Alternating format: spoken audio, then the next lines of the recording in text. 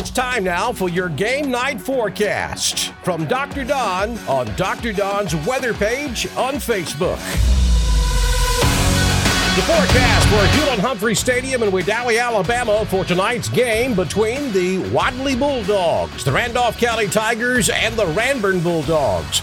Calling for partly cloudy conditions with scattered thunderstorms, low temperature around 71 with a light wind.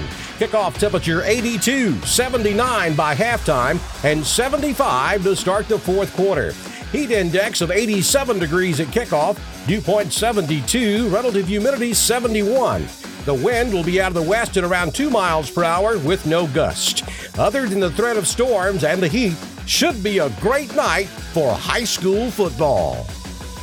I'd be remiss not to mention my good friend, colleague, and founder of iSchool Sports, the late Wes Kinsey. It's because of Wes's hard work and determination that we're all together tonight bringing you the magic of sports broadcasting. His tagline was putting the fun back into radio.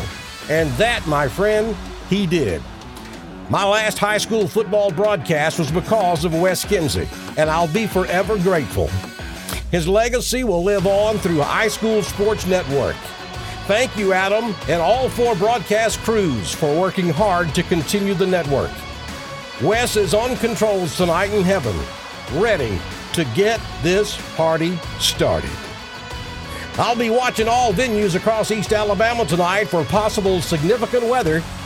I'll be relaying that information to our broadcast crews and streaming live information as well as updated scores over on Dr. Don's weather page on Facebook.